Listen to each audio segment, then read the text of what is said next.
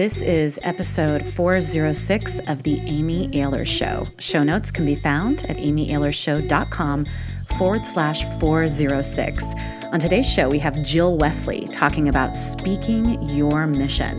The Amy Ahlers Show is especially for powerful women that are ready to stop being so hard on themselves, stop believing that crazy never enough cycle so that they can rise into the leader they were born to be. I am so excited to have Jill on today's show. I have to tell you that when I got booked to speak at Women at Google back in 2015, I hired Jill to be my speaking coach because I knew that I needed to take my talk that I had been really delivering on my podcast, at women's retreats, and on stages that were a very different environment than walking into Google. And that is Jill's specialty. And thanks to her, I rocked that talk and it led to more work inside Silicon Valley companies. So I am so excited for you to get a taste of Jill today. Let me introduce you to her. She's the secret weapon for leaders who give major keynotes on massive stages. We're talking about TEDx, Web Summit, Wisdom 2.0, Women at Google, NPR, and global corporate and industry conferences. Jill Wesley is an executive speaking coach and strategist for leaders and Fortune 500 companies and the head of speaker coaching at TEDx San Francisco. She coaches people at the top of their professional game to become compelling, sought-after keynote speakers. She combines the science and soul of speaking, digging deep to articulate why you're doing this work and honing your ability to deliver on stage authentically. You're going to love today's show. We're going to talk about Jill's special formula of prove it, relate it, inspire, and activate. We'll talk about what a future maker is and why you want to be one, and how to discover what's needed in the world that only you can deliver on. Jill also talks a little bit about her signature Keynote Accelerator program that I highly, highly recommend that you check out. You can learn more about Jill at her website at sciencesoulspeaking.com. That's sciencesoulspeaking.com. And now, without further ado, on with the show. So welcome, Jill. I'm so excited to have you here. Thank you so much for being on the show. Thank you for having me. I'm thrilled. So I would just love for you to share a bit of your story and how you ended up in the profession that you ended up in. I feel like it was one of the luckiest journeys out there. I love that. I started out. It's a combination of my adventurous spirit and a bunch of luck and finding an opportunity.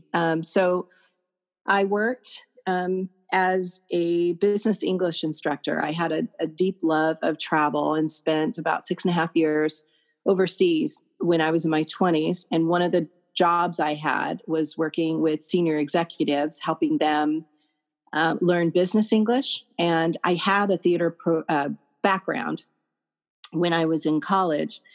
And so I started to kind of coach them on their presence and how they showed up in front of a room. And we would work on their press conferences and they would speak internationally. And I would start to prep them for their international conferences. So I started doing that work when I was in my 20s, actually, and returned to the States. And at 30, got my graduate degree at NYU in intercultural communication, because I'm really fascinated around how culture influences how we speak and receive messages. And then I was able to do a lot of high-level corporate work all over the world, my 20s and my 30s and 40s, working with leaders, entrepreneurs, and corporate leaders who want to share their messages on some of the biggest stages and also some of the smaller rooms where big decisions are made. How has your social justice heart, which I know is such a big part of who you are and how you show up, and really the types of speakers that I see going through your programs, your accelerator, for example, are people that have messages that are so important for the world to hear right now specifically. How has your social justice training, your background in that, how has that influenced the way that you coach speakers? Well, the way I coach speakers and the influence of social justice shows up in a few different ways. One is, listen, the stages, both virtually and in person, these stages have been dominated by too few people and too few messages. Yes. So for years, most of us have just gone along with whatever message, like if you believe in yourself, you could do anything, and this hyper, this hyper individualistic component of US culture, that it's like all up to us to be self-made or pull ourselves up from our bootstraps. And that if you just keep plugging along and your attitude is strong enough, you'll be rewarded. And in fact, I mean, truly, the research shows your zip code is the biggest indicator of your success. So I'm not anti positive attitude, but it's realistic optimism. And I want to empower people to take the stage and speak to their own lived experiences. So it's really about making sure that we have equitable opportunities for the folks who are seen as experts. And you don't have to have a certain pedigree and go to Harvard or Stanford to be taken seriously. That there's a Vietnamese business owner who, maybe she didn't go to college and she's run a small business successfully in her community. She's worthy of a microphone and she can speak to that journey. So for sure, it's getting different people on stages. And then the second piece, the social justice, is I do audience-focused coaching. So many people who get on stages are focused on what they want to say and their message and their journey. And I believe if we're going to get on stage, it has to be serving the audience and it has to be inclusive. And don't get on the stage unless you're actually going to work to help people take action. So that's how that's how it influences the work I do. I love that. Well, and I think that it's so interesting because I know that there's people listening right now. There might be people that are already speakers that are already on stages, or people that feel like they have something that they want to share. They see something that is missing in the space and they would love the opportunity to be in front of a room and share something. What do you feel like are the first steps for some of those that maybe haven't had a microphone before, but they have a unique experience? They see something that's missing and they can really tell that they would make a difference and have an impact. What are some of the first steps for them? Well, I generally work. I mean, my clients are all experienced speakers. They're usually corporate execs or successful entrepreneurs who have been speaking for years, but they haven't necessarily been speaking about their own experience. So they're usually speaking for their company in some instances, most instances, and they're not necessarily, they haven't had the opportunity to step back and think about their unique contribution and perspectives and how, their thought leadership comes into play, the way that they work and the vision they have for the future. So if it's someone who's just starting out, I'm always encouraging people to look for local opportunities within their communities to get started. And speaking out is the most important thing to do. So it's thinking of what you want to say, but having the courage to share them aloud in your church or synagogue or temple or mosque. It's speaking up in the PTA meetings. Yes. It's just getting in the habit of speaking up really makes a difference. And, taking a Toastmasters class or something at your local community college where you're able to practice the fundamentals. If it's someone who is an experienced speaker, then my advice is different. My advice is always, what's the story you came here to tell? Like if you had to give the talk of your life that represents what you believe deeply, what would you actually say if you couldn't get in trouble? Or if you couldn't, if you weren't afraid about offending people, or you weren't afraid that people would judge you, what would you really want to tell people? And when you start thinking about your message from that standpoint, you can always reel things in, but you at least have to be kind of bold and audacious about what you really stand for. The other thing I'm usually saying to clients is once you get a sense of what you want to talk about, what's your unique perspective? So especially corporate audiences, they've heard a lot of similar messages over and over again. So what's your special sauce? What is it about your culture, your background, your identity, the unique experience that you've had in this world that frames things differently and can really move people? And then the third thing I'm always asking my clients is, let's do some actual research to know that what you're speaking about is going to work, because your own personal journey is not always enough. We have to know that if you're out there speaking on a leadership principle, in theory it may be great, but we don't know if it's actually something that gets results. So you're going to want to have some proof, and you're going to want to make sure that the market actually wants to hear it. So in the speaking industry, every 7-ish years, there's a focus. So, it was emotional intelligence years ago, and then it focused to authenticity and being yourself. And then it's belonging. So they're all different themes in the conference space that tend to be exciting and people will pay for. So it's also tracking, what the actual market wants. What do you feel like right now, especially, here we are in a time when a real uprising is happening in our society, especially around the Black Lives Matter movement. What do you feel like is going to be that next wave of what is needed in the space around what people are talking about? Not that you have a crystal ball, Jill. Not that you have a crystal ball, but I know you've been doing this for a really long time. And I know that you are one of those women that, like, you just pay attention on such a deep level and from all of these different perspectives. Like, you can hear it even in your background around, the way that you've been involved, like had your ear on the ground around what's going on culturally, what's happening right now, what are executives speaking about, what are companies speaking about. Like, you bring all of this expertise. So I'm curious what you think that next wave is going to be. I appreciate it. Well, right now, one of the most marketable topics is culture. It's culture in the workplace. And it's also the future of work. I do see an intersection of those two things. I think it's culture. It's the future of work, meaning how we work. And the third piece is accountability. The great thing right now is the general public is having a percentage of the general public is having an awakening of sorts and realizing that there have been systemic issues that have plagued our culture and country from its inception, and that we don't truly have an equal society in any respect.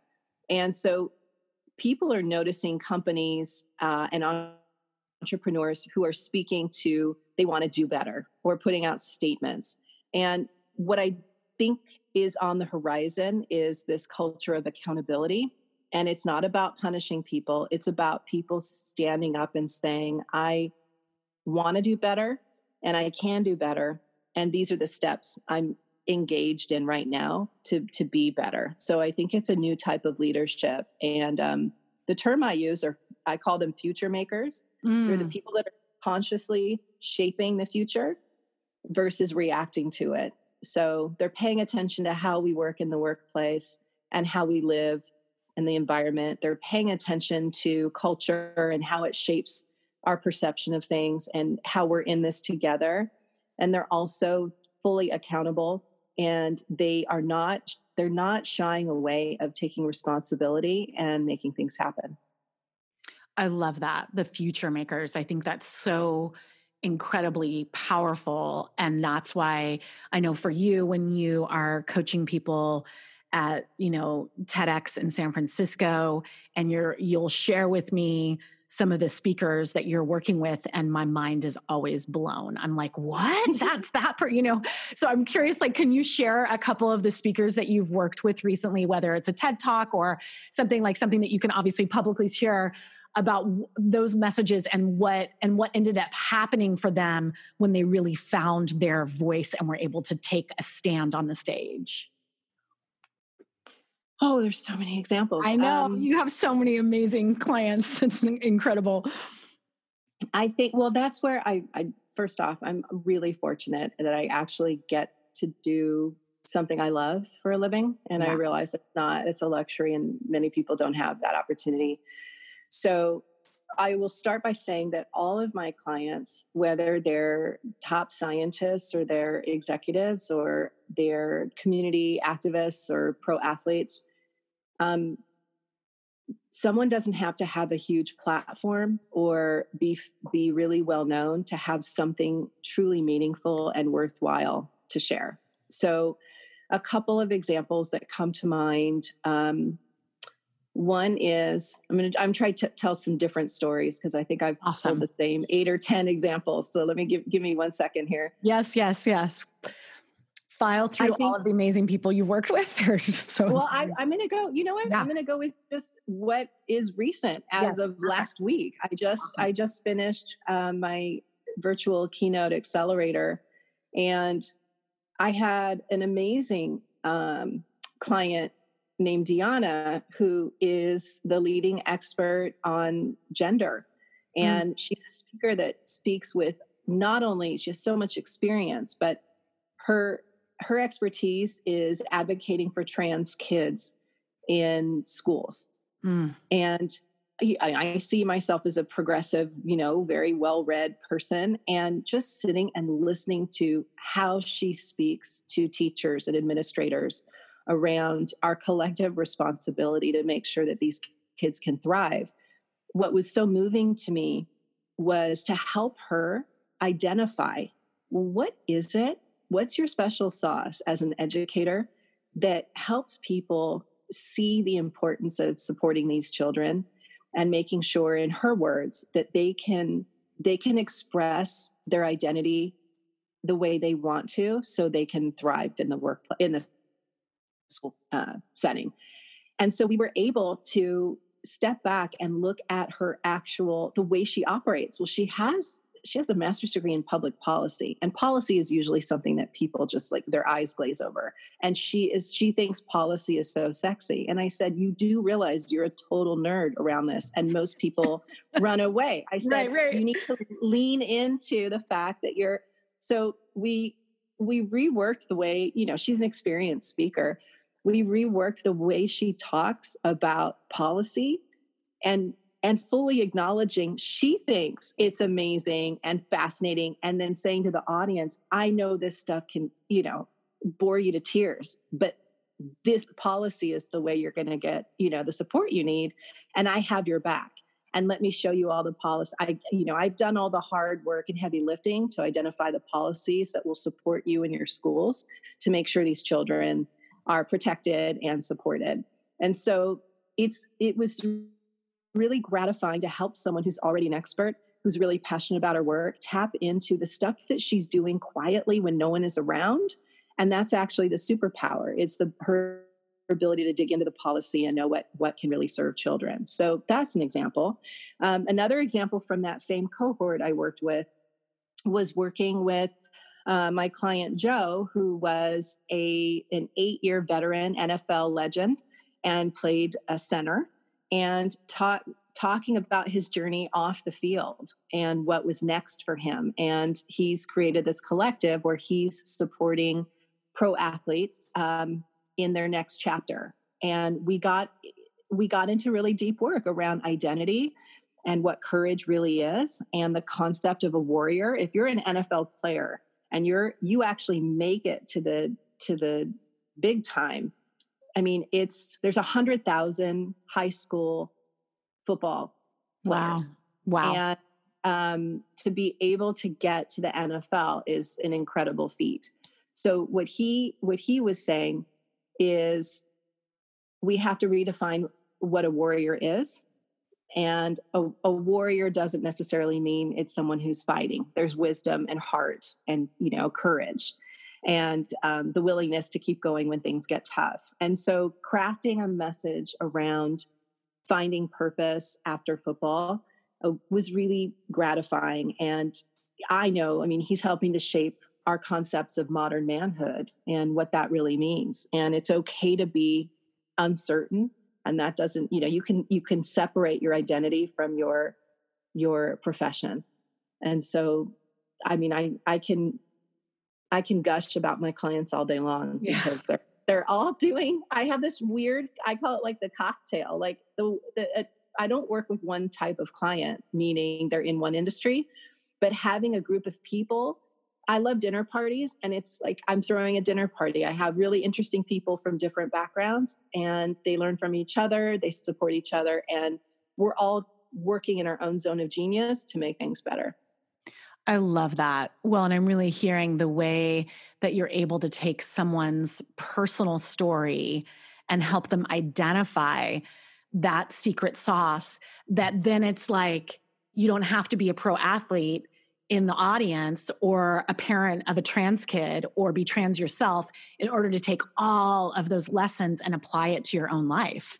Like it applies to every single person in the room. And the beauty of that, the beauty of being able to really draw that out so that you can, like that, either of those speakers can be in front of any audience and everybody's going to receive something. That's the goal, because one of the big things I say to every client is if you're crafting a message that's for everyone, it actually ends up being for no one. Meaning it's so generic and it doesn't really land.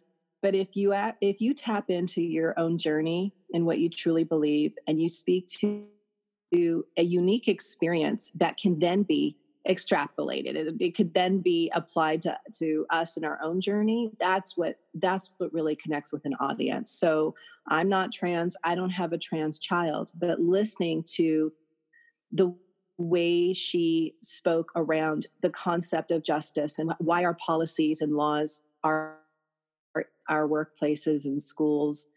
And you see that, listen, of course, all children deserve the right to be supported and be able to thrive. That's something that's really hard to disagree with. But she gets to speak about that one path that a trans child is walking. And we're able as audience members to make that connection. Beautiful. So beautiful. And I know from working with you myself and having received your expert guidance and coaching, just the leveling up that happens when you work with your clients. I know that there's a rigor that which you approach your work that brings out the best in people. It's so inspiring, Jill. I don't mean to gush all over you, but it really is. It's one of those things. And like you were saying, you know, I've been speaking for a really long time, but it's very different to be speaking at a women's retreat that I put together, every woman in the room, and they've come to see me speak, versus going into, you know, the Women at Google group where people don't know who I am. They're not necessarily going to be at a retreat with me ever, but trying to make it so that when I'm up on that stage, which you helped me do, like to ground it in research, to ground it in not just my story from the clients that I've been working with, but to look at it from a much like a global context and being able to then bring in statistics, bring in studies, bring in the grounding of that so that people get that I'm not just talking from my little experience, but from what is actually happening in the culture and what we're seeing the research is really showing us. Right. And we there's 4 things we're going to want to do in any talk that we're giving, whether it's on a stage, online, on the spot. We want to make sure that we are backing up what we're talking about, meaning the audience is saying, prove it. They're also saying, relate to me. Even if you have a different journey and you're telling a story, what does that mean to the audience? And a lot of people will forget to flip their story at the end and tell the audience what that may mean to them. People want to be inspired and they also want to be activated. Yes. So if you can, as a checklist, I always say to clients, 4 things: prove it to your audience, relate to them, inspire them, and activate them. Because I don't actually care if people get a standing ovation. They're wonderful. I love getting them, but I care about what they do when they leave and they go back to work or they go home, and has behavior changed? Have I truly served them? So it's, and I will say in terms of your talk at Google, it was, you know, one of the top rated talks I've ever had, and your own personal journey, plus all those beats that you led over the years. Once you were able to reinforce what you were talking about with the data and the research, which only showed that your instincts and your experience were right on, that combination is what made your talk so relatable and solid, and why Google wanted to continue working with you. Thank you. Well, and it was because of the expertise of your coaching, because I had not done it in in the corporate environment in that way before. And so it was really powerful. I love what you said. Prove it, make it relatable, inspire, and then activate. And I remember that so much when you were coaching me of like, how can this be actionable? What are they going to do when they walk out the door? What's the tool that you're going to give them that is something they can take so that it can really make a difference? Because and this is why I think your work is it's so service-based. Like everything that you do, Jill, is about being of service to the world at large, to social justice issues. It's how you live and breathe. And it's not how everyone lives and breathes. It's really fun. And I think there's a lot of speaker trainers out there where, and like you said, there's been this kind of, I don't know, conglomerate of speakers that have been on stages forever and that are doing the same messages over and over again. That motivational speaker that's there at the sales conferences, that revving everybody up. And then the woman comes on and it's the same body type and the same outfit and the same everything, and so, you're really bringing in these voices that aren't normally heard. Yeah, it's important. And we've needed to disrupt the speaking industry for a long time. I've been in the industry 30 years. And yes, you have the canned speaker who's been doing the same shtick for 30 straight years. It doesn't matter who's in front of that person. They're going to give the same talk. You have people that are, getting up and manipulating audiences to using all kinds of social triggers to create some sort of sense of urgency that may not actually be there, or to gaslight, or to cause people to question their own instincts or their own experiences. And, nothing about the work I do is about creating a false sense of scarcity, a false sense of, credibility. I don't think you're not in service to your audience if your goal is to move them where you want them to be. Everybody's on there for, their own journey. So telling someone who has to make a big financial decision and they say, hey, I need to talk to my spouse, and then going back at them with, well, if you really believed in yourself, you would make your own decisions, or why aren't you like, are you kidding? If how many of us would be ticked if our partner came home and said, I just spent, 5 or 10 grand something. I think, having open communication in a relationship is important. So I am against a lot of the manipulative tactics that are in corporate and in entrepreneur space around how to speak, to quote unquote sell from a stage. I'm about service, and people, it has to be right time, right people, right message, right place for people to make lasting change. And I don't want people to feel, a lot of reasons why people they find a guru, or they'll go from one event to the next event to the next event to the next event, is they're not getting equipped with what they need to do. And they're not truly being served. It's someone solves a teeny little problem, but then reminds them of a second problem they have. And then they have to keep working with the person. My deliverable, I'm used to working in corporate. You have to deliver what you say you're going to deliver. So if I'm my keynote accelerator, I'm going to show you how to create your keynote. And if we never work together again, you always know how to create a keynote. If you want to continue working together, fabulous. But I've equipped someone with a tool and an asset, their keynote, that they can continue to develop business around for their careers. I love it. And I remember, you always call it like the accordion style, where I can say, I just had a call the other day with a company, and I was talking with them about what I can do virtually for them, since they're not able to gather in person the way that they would like to. And I said to them, I can do this topic for 45 minutes, or I can do it for 3 days. What do you need? Like what? And it was like, it's the same topic, but I can expand it. If I have 2 hours in a room, awesome. There's going to be more interaction. I'm going to do more partnered exercises, or I can shrink it on up if I only have 30 minutes or 45 minutes. And that's because of the work that you do with your clients, where you really show them the pillars of their talk so that they can expand it or contract it depending on what's necessary for the client. Oh, thanks. Yeah, that's the goal. And actually the hardest thing to do is create a really short talk. So Yes, so my true. initial work with people is to create something that's about 10 minutes long that really represents their thought leadership and their work, because on stage for 45 minutes, you can kind of fart around and get lost and get back on track. Totally. So true. Because I've done that. But a 10-minute talk, it's getting laser focused, and then you can always expand it. And even I show them how, okay, great, you're being interviewed on a panel, or you're doing a media interview. We've created your 10-minute foundation piece. Here's how you will pull it out and just do a 3-minute spot on a morning show or on a panel. Yeah. So we're about to wrap up, but I wanted to do two things. I have a question that I always ask all of my guests, which I'm going to ask you in a minute, but I would love, do you have an accelerator that's coming up? I know that, and I know people might be listening to this right when this is released or later on, but how can people find out about your Speaker Accelerator program? Yeah, sure. Yeah. We have an accelerator that is starting June 25th, which is just about is away with recording time. And then we'll do another one in late summer. We're still working on the dates, but I offer this 3 to 4 times a year.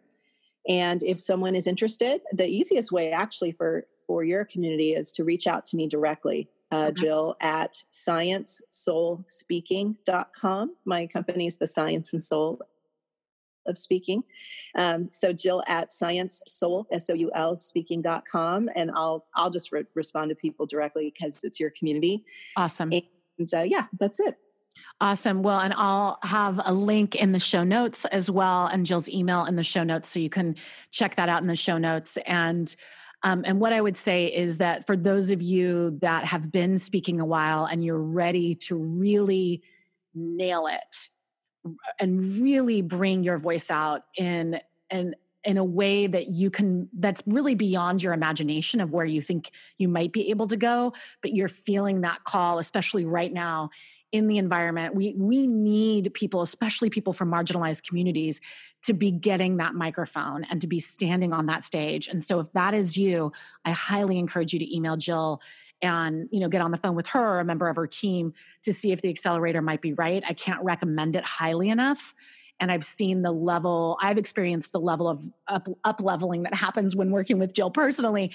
And also over the years of just seeing all of these people that, at their TED Talks or TEDx Talks, what have you, just what is happening over there. So I can't recommend it highly enough. So definitely check that out. Oh, okay. Thanks. Yeah, of course. So here's my last question for you, Jill. And that is, what's messy and what's magical about life for you right now? What's messy?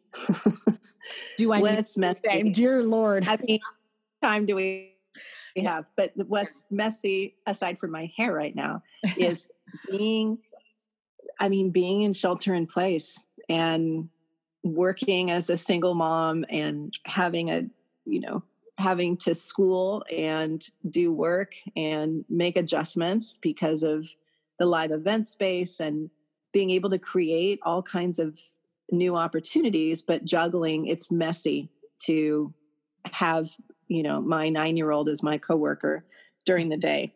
But the part that's magic is having a 9-year-old with me all day long. And she's got the most beautiful spirit. And while I'm working throughout my day, I may go into a room my office to have a client call, but I can hear her singing while she's coloring or she's working on something. And the magic is we're in this together, and I have this beautiful little soul, and I'm getting to spend even more time than I normally do. So that's the beauty. I love it. Thank you so much, Jill, for being here. And thank you all so much for tuning in. With that, it's Amy Ehler signing off, reminding you to embrace the messiness and the magic of life. Until next time. Bye-bye, everyone.